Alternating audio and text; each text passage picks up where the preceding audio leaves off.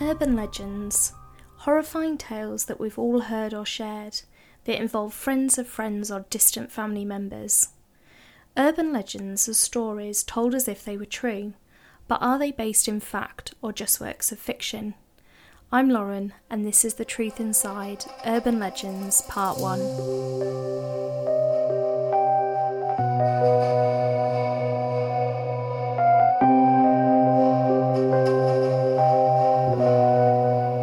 It was a wet autumn night, and my friend Sarah was driving home following a catch-up with her friends.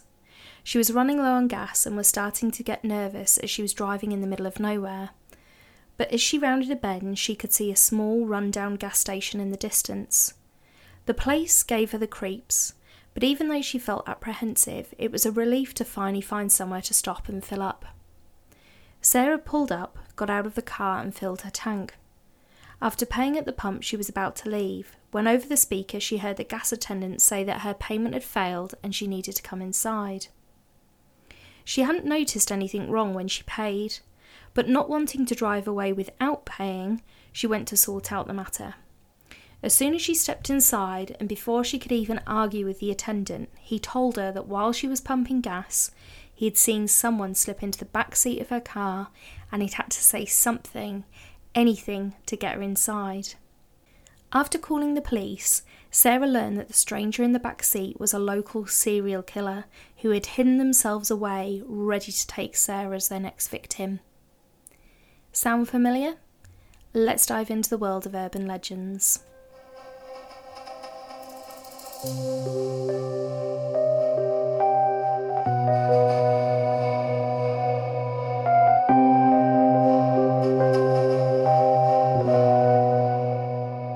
I've always been fascinated by urban legends, and even more so after the film Urban Legend 1998 was released. I'm not embarrassed to admit that I've watched the film on more than one occasion. Whilst not a hit critically, it was one of the first major films to depict urban legend and share the stories with the public.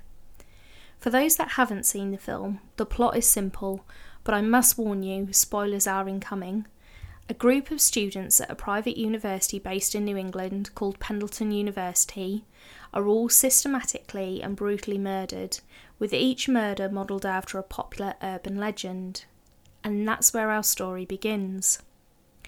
In this episode, we're going to cover 3 popular urban legends discussed or depicted in the film and explore the truth inside them. The film starts with a classic urban legend and the one I just shared with you. In the film, Michelle, our main character in this particular legend, is murdered by a killer in the back seat.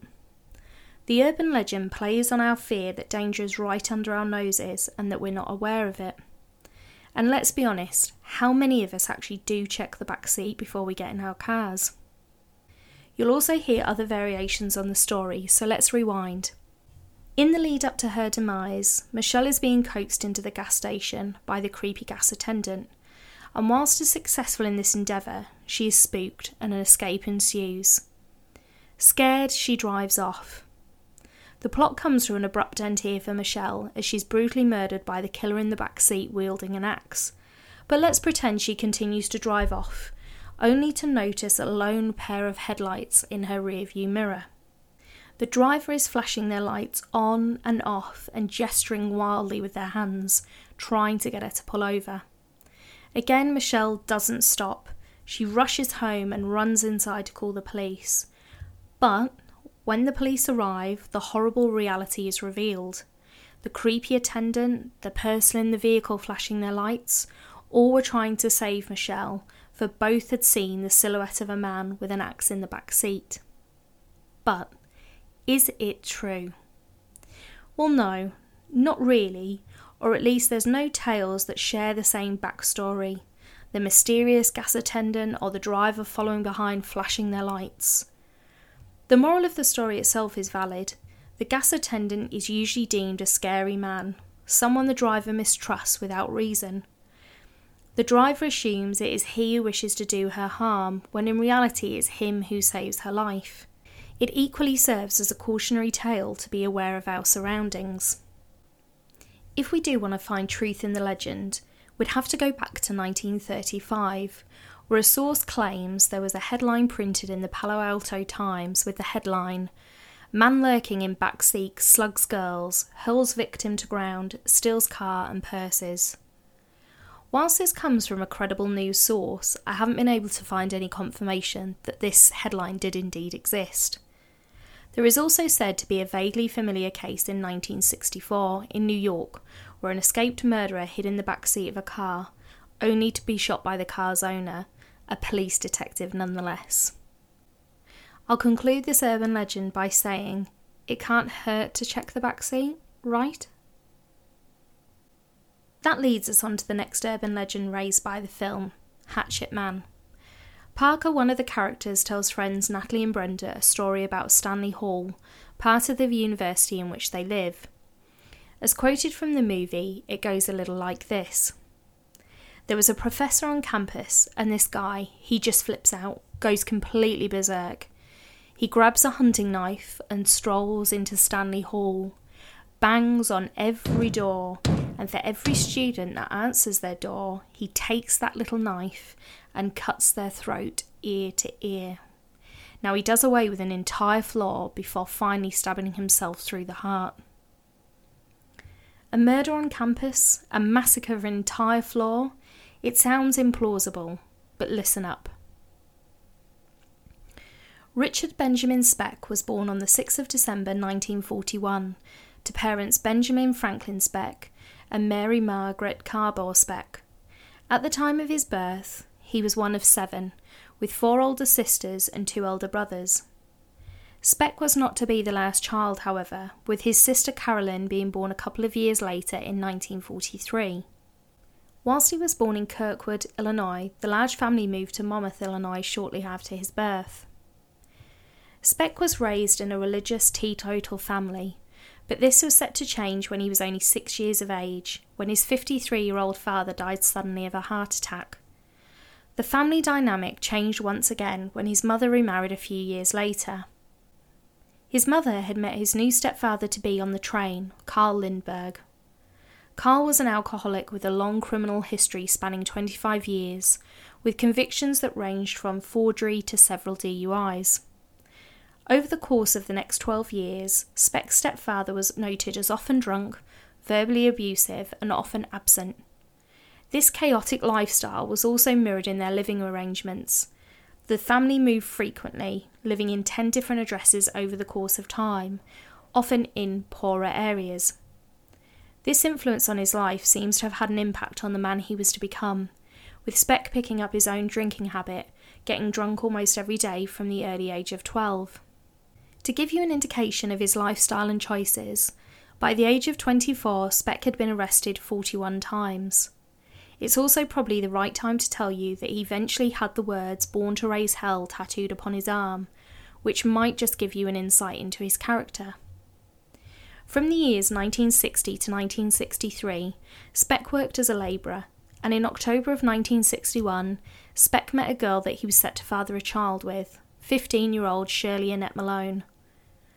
She was pregnant within 3 weeks of them meeting, and they were married within 3 months.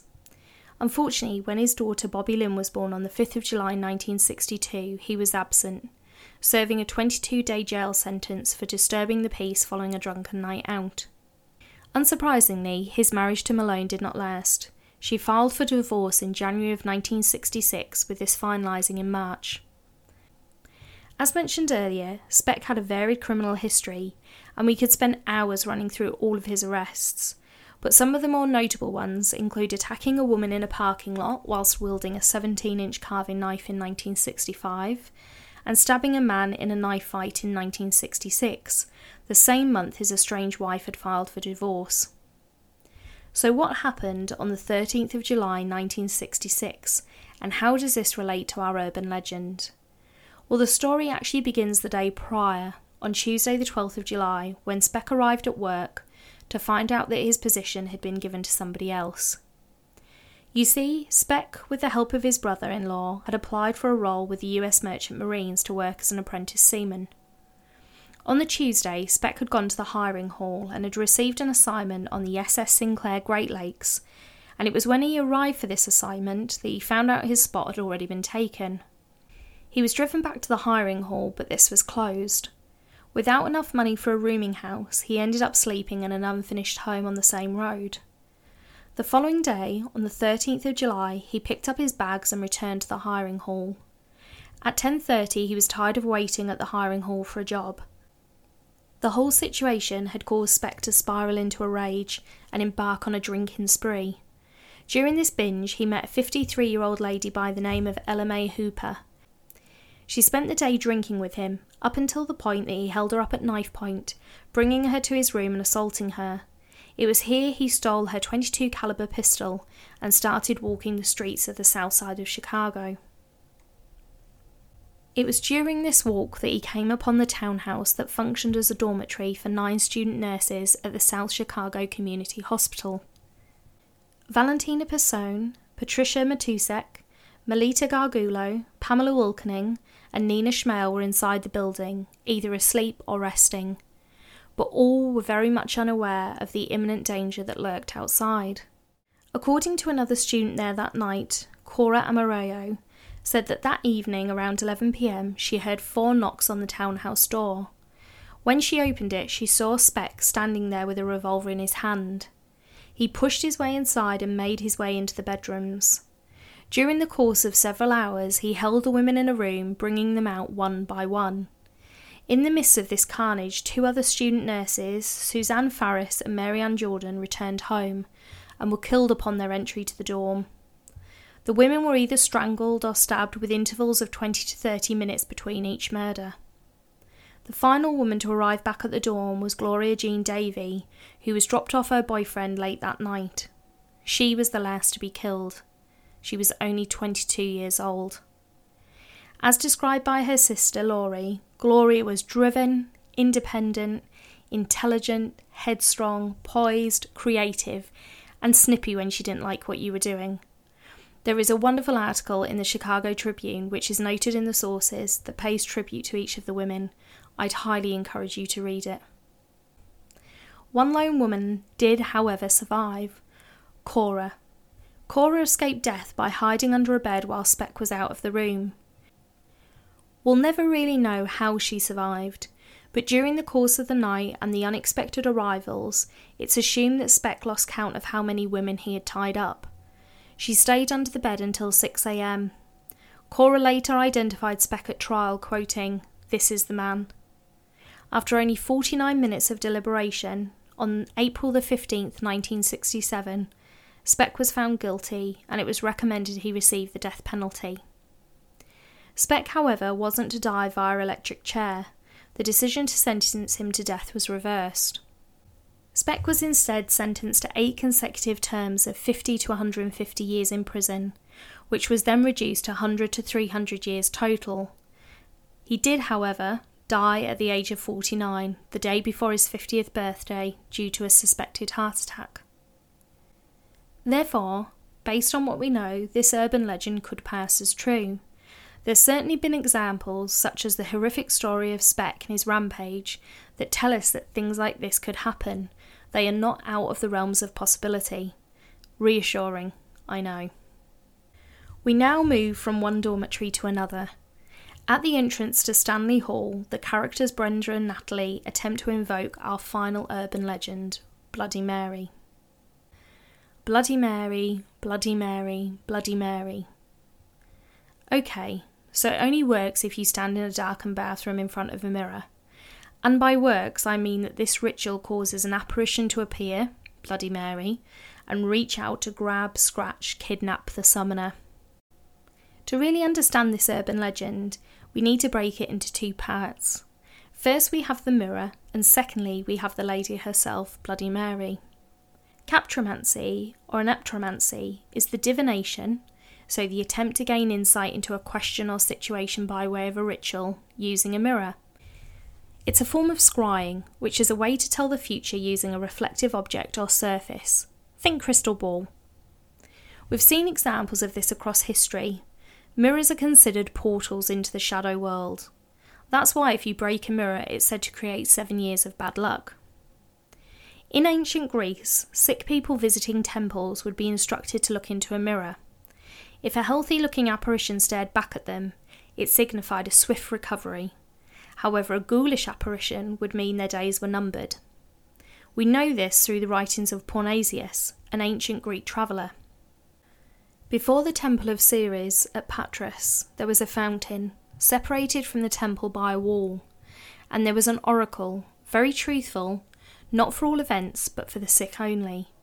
The sick person let down a mirror, suspended by a thread until its base touched the surface of the water, having first prayed to the goddess and offered incense. Then, looking into the mirror, he saw the presage of death or recovery, according as the face appeared fresh and healthy or of a ghastly aspect. There's also a Halloween tradition of being able to see your future husband in a mirror. It may sound a little odd, but as the myth goes, you should wait until the night of Halloween, prepare an apple, a knife and a lit candle. When midnight strikes, you peel the apple in front of a mirror in one continuous strip, and then, with your right hand, toss the peel over your left shoulder. Upon doing this, there's debate over what happens. The peel hitting the ground could make the shape of your future husband's initial, or another version being that you would be able to see what your future husband looks like should you look through the mirror. So we know the process of summoning apparitions through the mirror is based in fact, and there's examples of people doing this across the centuries. But who was Bloody Mary, and will she really pop out of a mirror should you call upon her?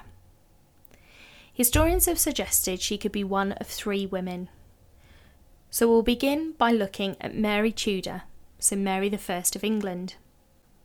She was the first queen to rule England between 1553 and 1558 in her own right, so that is to wear the crown without being the wife of a king. She was born on February the 18th, 1516, the daughter of King Henry VIII and Catherine of Aragon. She had a turbulent upbringing, namely when her father got remarried to Anne Boleyn when she was only a teenager. In order to marry Anne, Henry needed to divorce Catherine, and to do this he stated that their relationship had been incestuous, as Catherine had been his deceased brother's wife. This allegation made Mary illegitimate and not a rightful heir to the throne. With this, the now Queen Anne stripped her of her title and made her act as a lady-in-waiting to the child Anne had borne with Henry, Elizabeth. Unsurprisingly, her relationship with Henry and Anne broke down. It was only after the eventual death of Anne, or execution to be precise, that Mary felt she could again reach out to her father and attempt reconciliation, although it would not be easy. Mary eventually agreed to admit the incestuous equality of her father's marriage to her mother, largely likely to save her life and the life of her closest supporters. Eventually, this granted Mary with succession to the throne after Edward VI. Edward was a child her father Henry had later had with the third Queen, Jane Seymour. When Edward became king and later died in 1553, the country considered Mary the rightful ruler, and she was made queen at the age of 37. Why Bloody Mary? Well, Mary was determined to marry Philip II of Spain because she wanted to restore the Roman Catholic faith as a state religion. This made her a lot of enemies. When it became clear in 1554 that she would marry Philip, a Protestant rebellion broke out. Mary asked the citizens of London to fight for her, which worked, and her marriage to Philip ultimately went ahead. For the following 3 years, she ordered the rebels to be killed, with some 300 being burnt at the stake.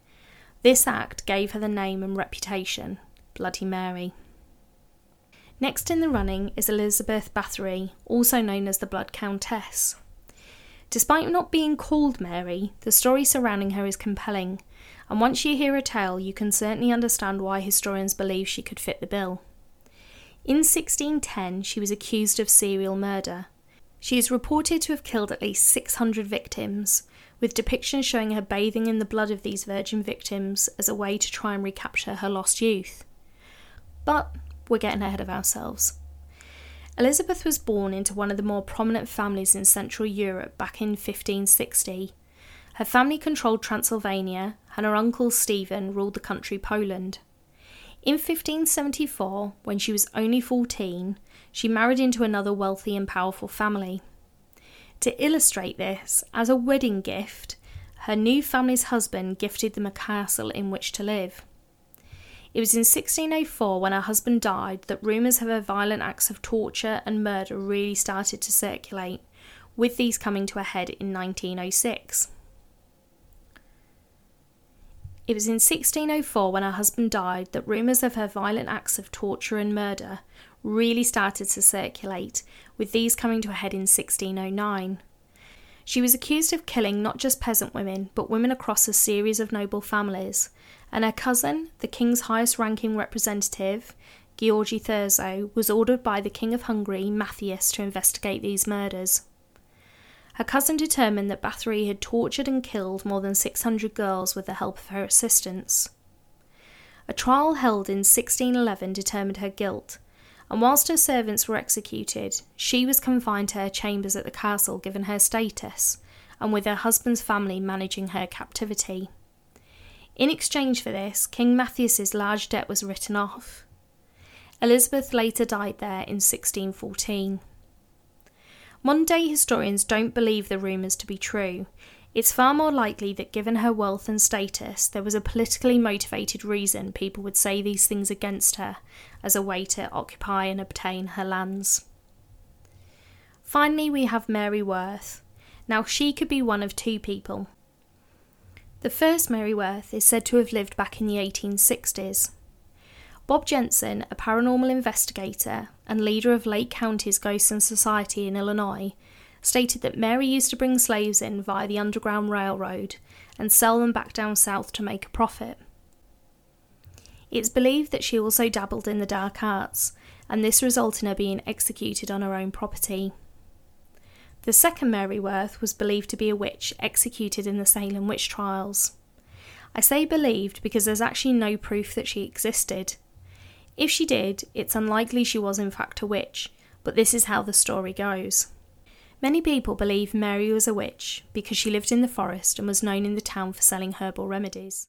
When children started going missing, the townsfolk looked at Mary as the culprit, and despite her pleas of innocence, she was tied to the stake and burnt for practising witchcraft. That's your lineup for who Mary could be. I'll let you decide who you think fits best. Finally, I thought it would be interesting to share the Japanese legend of Hanako-san. Although not entirely mirror related, it does have strong ties to the Bloody Mary urban legend. According to the legend, Hanako-san is the ghost of a young girl who haunts school bathrooms. As goes with the majority of these urban legends, there's variations as to who Hanako-san is. Some say that during the air raids of World War II, she hid in a school bathroom whilst playing hide and seek, and died when the bomb struck the school. Others say she was being chased by abusive parents who finally caught up to her in the bathroom, and modern tales will say she committed suicide there. Regardless of origin, the legend goes that if you go onto the third floor of a school and knock on the third bathroom stall 3 times and ask, "Hanako-san, are you there?" If she is, she will reply, "Yes, I am." When the summoner opens the door, she will pull them into the toilet and into hell. It's basically the Japanese version of Bloody Mary. To summarise, would you find me calling Bloody Mary into the mirror? No. Although it's highly, highly, highly improbable that anything is likely to happen, I won't tempt fate just in case. We've heard tales of maniacs hiding in our cars, bedrooms and bathrooms, and I hear you asking the question, is anywhere safe? Well, yes, because fortunately, as we've discovered, all of these urban legends are indeed just that, legends. They are unauthenticated narrative accounts of rare or bizarre events that usually only stick around because of their dramatic content, which causes us to have these strong emotional reactions, and because of technology, which allows them to circulate indefinitely, for example, email chains and social media. While stories have changed across the years and people will have slightly varying accounts, usually the core theme will remain the same and they'll still contain the same warnings and advisements. Check the back seat, don't answer the door to strangers. Urban legends are designed to play on our fears, but as we've uncovered, while some of these may have been inspired by or share some similarities to true life events, that's where the connection ends. Thankfully. Thank you for joining me as we discuss the truth inside true crime, mysteries and legends from around the world. As terrifying or as uncomfortable as the truth may be, as Theodore Roosevelt once said, in the end, the most unpleasant truth is a safer companion than a pleasant falsehood. Until next time.